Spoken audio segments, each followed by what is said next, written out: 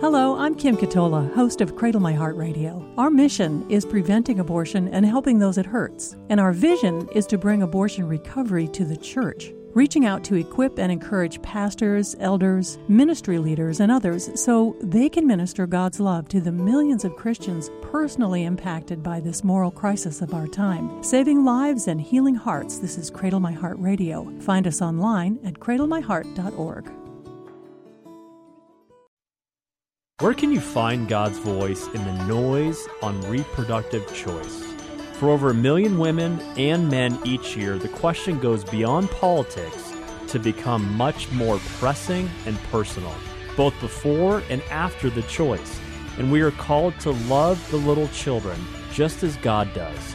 Listen to Cradle My Heart Radio with your host, Kim Katola, speaker, writer, and broadcaster, sharing God's truth to prevent abortion and help those it hurts. Learn more at cradlemyheart.org.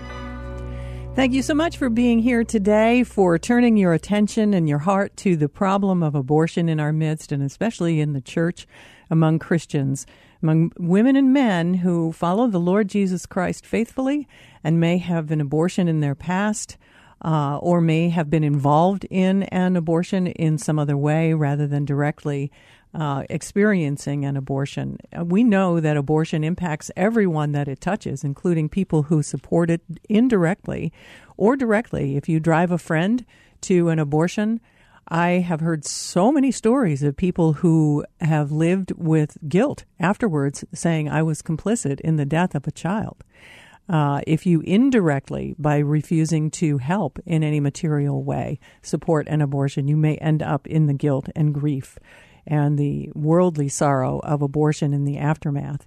And whether or not your experience was total, as was mine in having an abortion, or as some of these other ways that I've talked about, maybe you never knew about it, you're a sibling or a child of someone who had an abortion, still there's a remedy, there's hope, and there's a path to freedom and God's love for you. And that's what we're going to discuss today with our guest, Kiefer, who leads the group and is the founder of We Are Everywhere. Kay, welcome to Cradle My Heart Radio.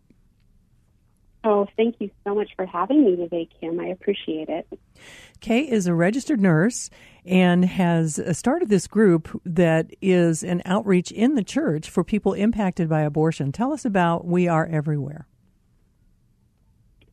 Well, We Are Everywhere is a small nonprofit organization I founded in 2018 after it really dawned on me that post-abortive women are everywhere. We're everywhere, hidden in plain sight. We are daughters and mothers and grandmothers and sisters and friends, and we're in your Bible study and live next door, and yet many times people don't know that we're there. The main reason that this organization exists is to expand awareness about the extent to which abortion can really negatively impact women, and particularly women in the church, and then to help those women find hope and healing. The first thing I came up with when I founded this organization actually was this open letter that I wrote to pastors, priests, and ministry leaders, which has been signed by a number of post-abortive women, and just is a plea, to see the fact that there is this need in their congregation and to please speak to the issue. I want to talk about that because I think it's a wonderful template for approaching ministry leaders and pastors. And I want to hear how that has gone since you have been using it and circulating it. But I also want to give you the chance to share your story and tell us why this is so important to you and why you're personally pro-life. Sure. I grew up in a family where faith was very important, and we regularly attended church. But I don't recall ever hearing messages about the preborn or even about the sanctity of human life. I still came away with the sense that when a woman was pregnant, that was human life. And I knew God was the creator.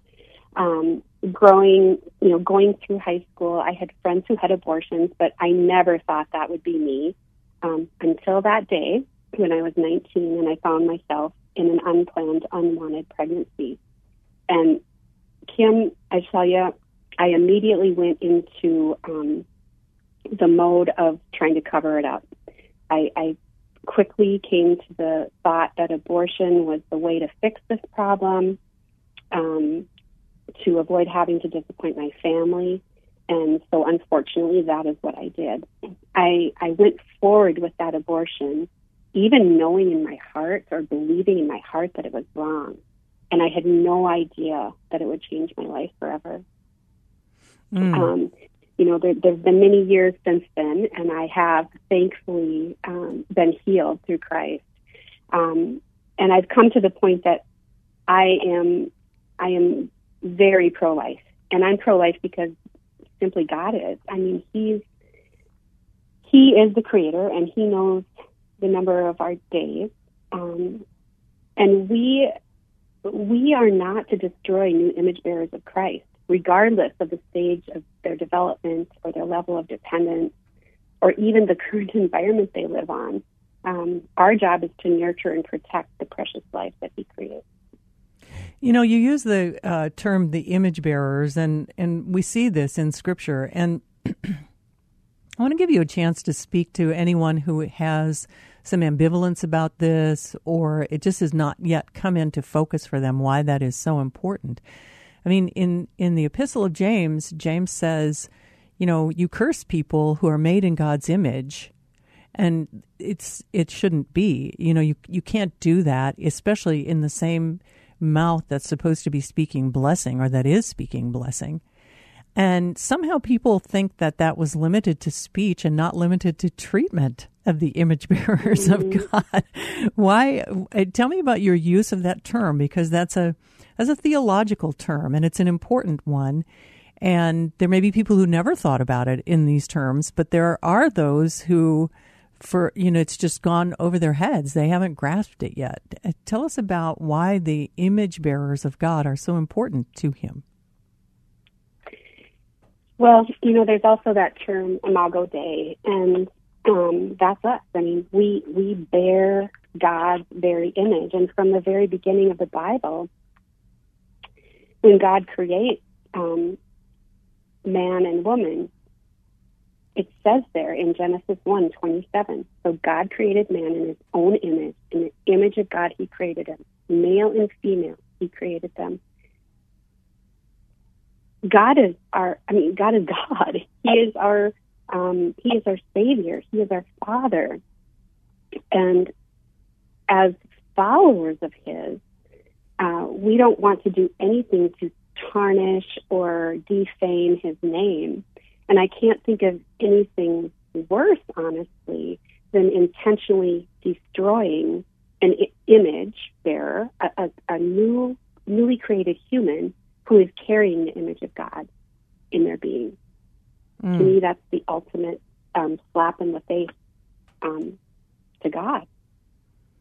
Right. That the importance that He gives to having created us in His image, it's almost as if we are destroying a part of God by destroying an image bearer of God, is what I hear you saying. And I don't think that's an overstatement. If someone wants to argue with me about it, cradlemyheart.org. The email's always open. So I just, but seriously, I've seen people arguing about this who claim to be Christian on social media and elsewhere very recently, as to what's the problem.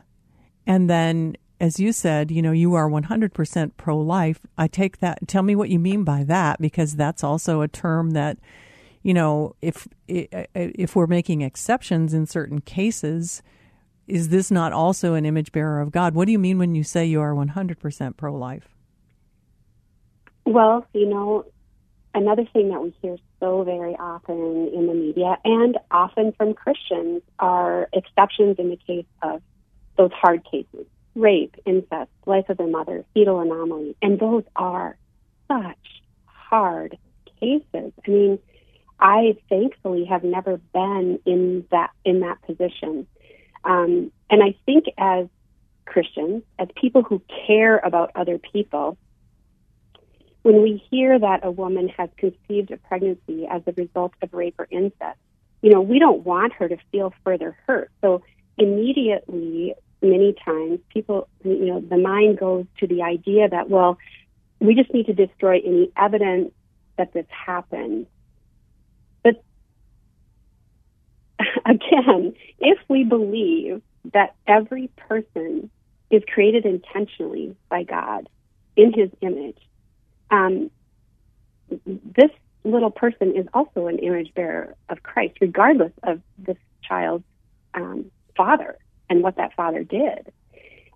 This child carries half of the mother's DNA and half of the father's DNA, and that child is innocent. Above all, that child is innocent. There isn't another crime that I can think of where we execute the innocent for the crime of the father. And I know that may not be a very popular view, but I think our job in those situations is to come around that woman and encourage her and support her and love her and help her with the physical and emotional needs that she has. I think an abortion in those cases often inflicts a further trauma on her already traumatized body and mind. Mm. I think that's what you've made some excellent points, and I think that for me, becoming 100% pro-life meant I had to first of all give up every accommodation for abortion in my own mind, right? Mm-hmm. Which meant I needed to come to full repentance about my, having taken part in abortion at age 23, which was similar to your story, Kay. I wanted to cover it up. I didn't want to disappoint people. I wanted to protect my future, whatever that meant to me at the moment, And, so afterwards I had just languished in worldly sorrow, feeling horrible, feeling guilty, knowing I had lost something. It wasn't yet even to me someone. Abortion propaganda had so thoroughly dehumanized my child to me that, it wasn't even a person in my mind. I knew a pregnancy creates a new life, but boy, I couldn't go there in my mind. And so I think, in order to be able to say 100%, first of all, if you've participated in abortion, full repentance is required before you can be 100% pro-life. But I think you also have to have, developed an empathy for these victims as you've described them. Now, people like Rebecca Kiesling, who's been a guest on this program, and others who are, candid and open publicly about having been conceived in rape, are some of the most, of course, outspoken opponents of exceptions for rape and incest. But they're also just, aside from the issue, they are some of the most accomplished and achieving, and their lives are so meaningful. That doesn't define the life. Simply, the circumstances of our conception do not define who we are for the rest of our lives, if you will. So thank you for saying that, because I think that's really important that we as the church would get there, because I don't think we are there as a church. I don't think we are either.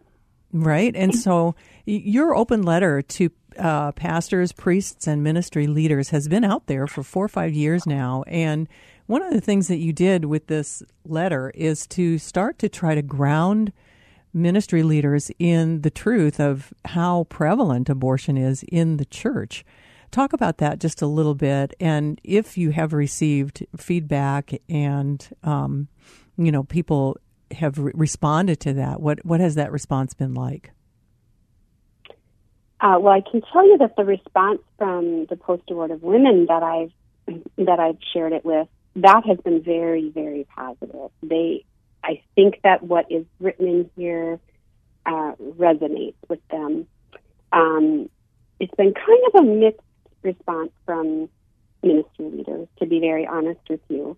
I don't ever want to I am not trying to criticize pastors or priests or ministry leaders, because I know they have a huge job. All I'm trying to do here is to try to illuminate for them these women that are really in the dark. as I say, we're hiding in plain sight everywhere. And when post-abortive women are sitting in church, nobody can see that wound in them. And many women who have not yet received some healing for their abortion keep this as a very, very deeply held secret. They're not going to let anybody know. And in fact, when I speak in churches, I've often when I wrap up, I'll say to them, you know, I walked up here today and every one of you thought, oh, she looks like a nice church lady. Not one of you thought I was going to open my mouth and say I had an abortion because I look just like you. So just trying to tell pastors we're there. Like, the statistics tell us that as many as 1 in 4 women by the age of 45 will have at least one abortion. And you've written in your, not in my church document that I love, you've pointed out that churches aren't immune to post-abortive women. Most women who go have abortions state their religious preference to be Christian. Now, you don't know if they mean that they were born into a family that's Christian, but even there's research that talks about how many women were actually attending church at the time of their abortion. So just to get pastors to understand, we're there. We're there in your churches. Many of us feel isolated and alone. Many of us have sat in this self-made prison of self-hatred and guilt and shame and just fear, just so fearful, like thinking there's nobody there that we can talk to about it. And very honestly, we rarely hear the word abortion spoken in church. If it's too bad for the pastor to talk about, we don't feel that we can talk to anybody about the pain and grief and just unresolved struggle that is going on inside of us. Go ahead. Well, I was going to say there's a pull quote as the letter appears on your website, which is weareeverywhere.org. Life. .life? .life. We are everywhere.life is Kiefer's website, and she's our guest today. And we'll have that linked on our program notes after the broadcast airs. But there's a pull quote that says, you are the one, again, this is a letter to pastors and ministry leaders, you are the one who can extend assurance of God's love and forgiveness to post-abortive women. 3 words which can break through the fear and begin to heal deep wounds. God forgives abortion. And Kay, I think that, I've delivered that message to various ministry leaders, and for whatever reason, there are still barriers to them actually getting that across the finish line, and the words are not yet spoken in their churches. And I think that, like you, it's not a criticism. It's not an indictment. It's more of an encouragement, like, you have the power. We're looking to you. You can be setting the captives free right here today. Today, you can be setting captives free. And I think that, maybe that's the missing piece. And it's understandable because it's almost as if ministry leaders and pastors have been neutered. Again, I don't want to be offensive, but they're left playing defense against a culture which says this is a woman's right, and if you're against it, you're against women. Well, that's a losing proposition. How can you craft any message that's going to be able to combat that? It's a double bind. And pastors, get caught in it. And I think that's a lot of what leads to the silence is the cultural war around it. And, of course, we know there's spiritual warfare around it as well. Where do you see the church's role in this cultural war, especially now in a post-Roe world? Why is it so important that ministry leaders and church members of all levels would be carrying forward this message? Well, I think through the church, we can point those around us to absolute truth when it comes to life. When there is, as you said, so much confusion and chaos out there about what is true. And I've just been puzzled by this deafening silence from the church on the issue. And like you said, particularly now, messaging from the church along with action to match that messaging is critical. And there's never been a more important time for Christians to hear their spiritual leaders teach from the Bible about the value of human life. Our culture, like you said, screaming that abortion is necessary, that it's essential health care for women, that it's a benign experience, and nothing could be further from the truth. And it's important that the church disciple its people regarding sanctity of human life and to minister to those who have been wounded by exercising reproductive choice. Think about this. Women who are stuck in that dark place of fear and guilt and shame and regret, they are not going to speak up about their abortion pain. But once women are healed, they are free. They walk into that free or that full abundant life Jesus talked about, and that's when they are free to speak out, to tell what abortion did to them, and to combat the messages saying that abortion is good and necessary or it does no harm. The church is essential in the culture. Kay Kiefer, our guest, weareeverywhere.life is her website, and we're talking about her ministry as well as this amazing instrument that anybody can get from her ministry to present to your pastor. Maybe you don't feel articulate or even comfortable approaching your pastor or your ministry leaders at your church. Here's this letter that has it all for you. And I also need to clarify when I said, pastors, you can set the captives free. Of course, we know it's the Lord that does that.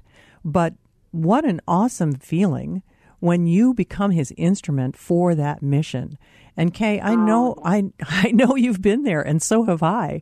And it's an amazing thing to watch the Holy Spirit work and to watch hope dawn on a man or a woman's face who's been broken by abortion. And so that's the encouragement that I give. It's not that any of us are setting captives free, but it's that, wow, when you become, the messenger for that message, it's an amazing thing that you can see happen as you watch God at work. I want to switch gears just a little bit, Kay, and talk about a healthcare conference that you're working on, presenting in the spring of next year. And I think it's, you talked about reproductive choice.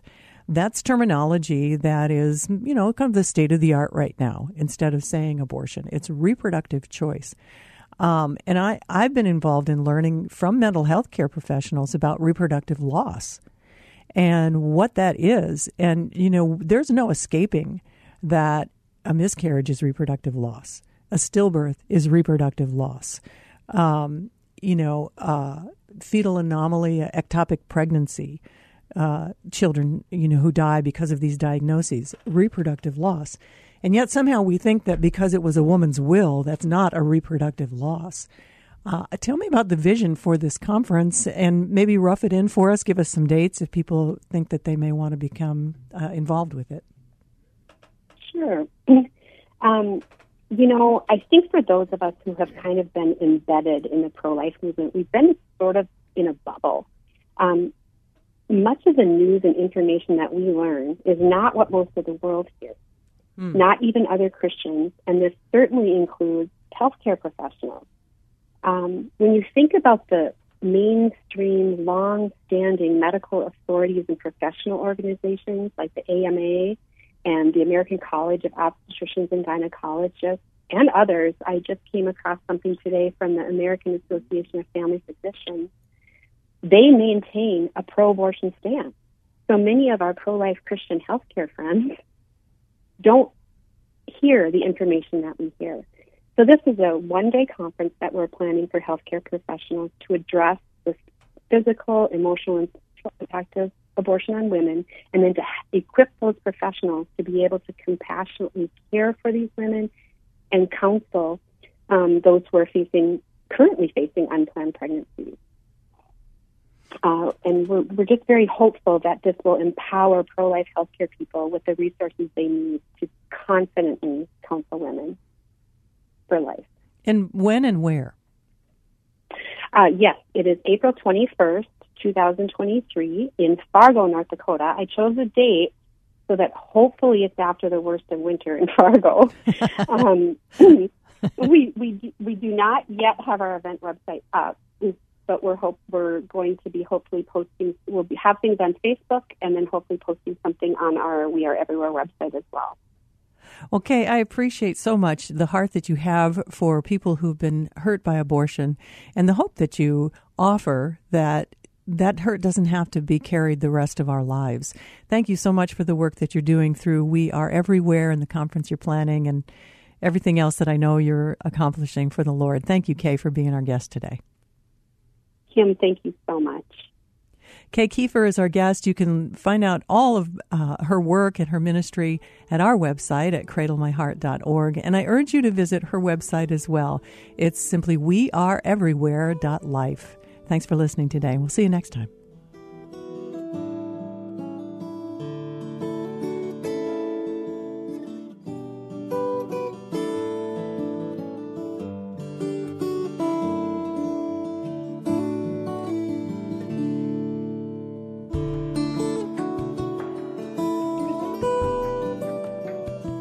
This is Cradle My Heart Radio with Kim Katola, preventing abortion and helping those it hurts. Please get in touch with Kim. Find out more at cradlemyheart.org. You can listen to the podcast on all platforms.